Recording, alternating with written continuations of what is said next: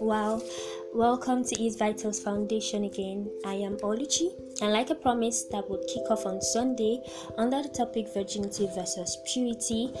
Where I said we'll be moving from the step 1, where we'll talk about the concept of virginity and then myths on virginity. For the concept of virginity, there is no serious definition on what virginity is all about or what virginity entails.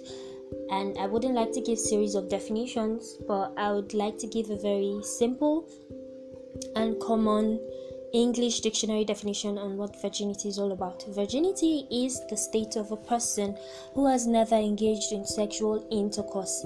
Yes, no sexual intercourse at all. There are cultural and religious traditions that place special value and significance on this state, predominantly towards unmarried females. I will explain that later. And it's usually associated with notions of personal purity, honor, and self-worth. So without further ado, we'll move straight to myths on virginity. There are a lot of myths, misconceptions, traditional stories, false beliefs, sometimes fictitious or imaginary about virginity.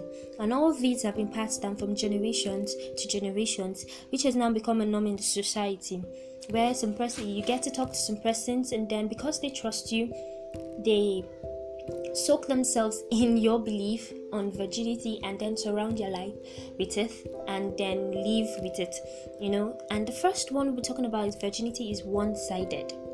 Yes, this is a very serious misconception that keeping virginity or being a virgin has been one-sided between gender in our society today. Yes, and there is no doubt that it is often related to the female gender.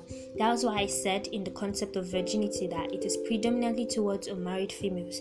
Yes, and it has been proven beyond doubt that in our society today, a girl child ought to keep her virginity or is seen as the only one, in quote, who should keep virginity for self-worth, thereby leaving the boy child drastically away from it. In other words, we men are expected to be innocent until their wedding night and then radically sexy. Yes, so conversations in the book of Hebrews about virginity are exclusively about women, never men. And men, in fact, are even able to fully have legal polygamous relationships and sleep with prostitutes without any moral tainting. And we can see that in Genesis 38. That's the story of Judah and Tamar. And also in Judges 16 verse 1, where it was said that Samson went down to the Philistines and then he saw prostitutes and he went in to lay with her. So there's no moral tainting for the men. But women, on the other hand, are threatened with stoning if they sleep with another man, that's if they're married, or are valued in relation to their ability to keep their virginity. That's like the higher the value, the more expensive the wife. Yes, and we can see that in Deuteronomy 22 verse 22 to 26. But let's not forget that the Bible didn't give a distinction between who should keep virginity and who shouldn't. It's for both gender. On this note, in this misconception, I want you to know that it is for both gender, the female and the male. Yes, it is. And the only place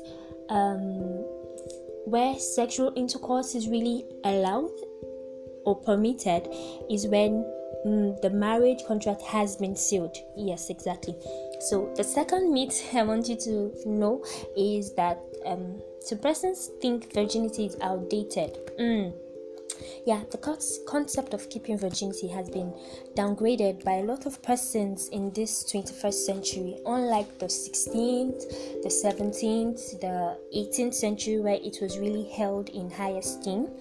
So being a virgin these days seems like an old-fashioned way of life, thereby regarding the persons who keep theirs as being outdated. They're not in vogue, that kind of a thing, and they're not current with the happenings of the world and so on. But don't you forget that you are in the world, but you are not of the world. Yes, you're in the world, but you're not of the world. And being a virgin isn't weird. or keeping your virginity isn't weird or old school or old fashioned or not being in vogue. It is profoundly wise. Yes, and then moving straight to the third misconception is that virginity is unachievable. You can't achieve it. So if keeping virginity is seen as outdated, then one can equally say it is unachievable. But I want you to know that keeping your virginity is totally possible. And that is where your faith is in the efficacy of God's strength, His grace, and power to walk through it. But because trust me, it is not by your power. If you think you can deal with this by your knowledge and your strength, it's not going to be possible for you. The only key to this is called abstinence. Yes, and that's abstinence to both sex and sexual activities.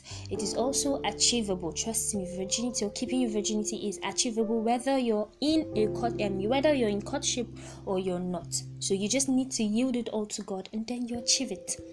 Yes. So the next is virginity means not being exposed or not in the know. Most people feel or think that those who keep or tend to keep their virginity till the right time are not exposed. They're not in the know, or they are inexperienced persons. Let them think whatever they want to think. Leave your knowledge to the one who created sex for marriage, and that is leaving your knowledge to God.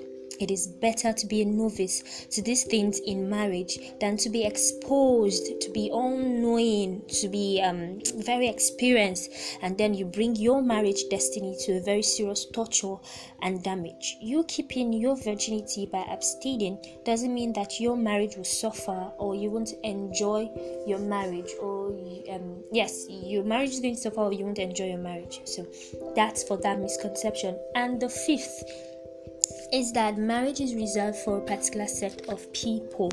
This is one serious misconception where Reverend fathers and Reverend sisters, Catholicism, are mostly seen as ones who keep virginity and abstain, probably because mostly because they've decided to live or consecrate their lives and bodies for Christ alone, thereby not involving in any sexual activity, not to even talk of marriage. So there is no I want you to know that there is no point in the Bible that claims or testifies to this, that it is just left for those who have consecrated their lives to God. So keeping virginity, being pure, is for all, both body, mind, and soul. Everyone is called to it. No one is left out. Yes, and this is where I would like to draw the curtain for today. And I'm happy that we've been able to talk about the concept of virginity, where we said it's the state of a person has never engaged in sexual intercourse, and then we've talked about the misconceptions, and where we said virginity is not one-sided. It's not just for the girl child, even the boy child, the male, even the boy child, yes, is called to it. And as Christians, it's for all, where it is not outdated. Virginity or keeping your virginity is not outdated. It is not you being not in vogue or old school, old fashioned, and all. No, it is not. And then it is achievable. It is totally possible, where you just place your faith in God and trust Him for strength, grace, and power to walk through it.